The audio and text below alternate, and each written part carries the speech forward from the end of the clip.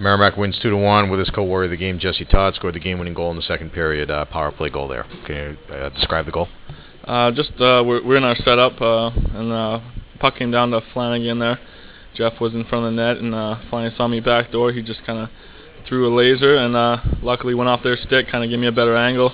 It was just sitting there, empty net. Dayton had gone down, and just put it in the empty net. Gave you guys the 2-0 lead at that point. A little bit of breathing room, I guess. Yeah, it was good to get a 2-0 lead. We wanted to keep going. We wanted to put on a few more on them, but Dayton played pretty well, kept their team in the game. Yeah, I was going to say, despite the shot totals, I mean, somebody looked at the shots, they think that you guys had won going away, but it was a pretty tight game right down to the final seconds. Yeah, well, final seconds there, Cucci throws a pass right through the slot, and luckily for us, their guy missed it, but yeah, they kept it close. They battled hard. We battled hard and came out with the win, so it's good to get another 2 points. Looked like tonight you guys played, I would think, even harder than last night. You had to, you knew you were going to have to against them, but a solid effort in the corners, and they worked hard as well. I mean, both clubs seemed to work hard tonight.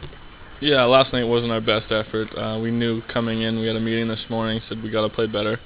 We can't just expect to win games like that. Like we got lucky to squeak one out overtime off their building, but just shows the character of this team to be able to come back like that, and then to come again and put another good effort up like tonight. So.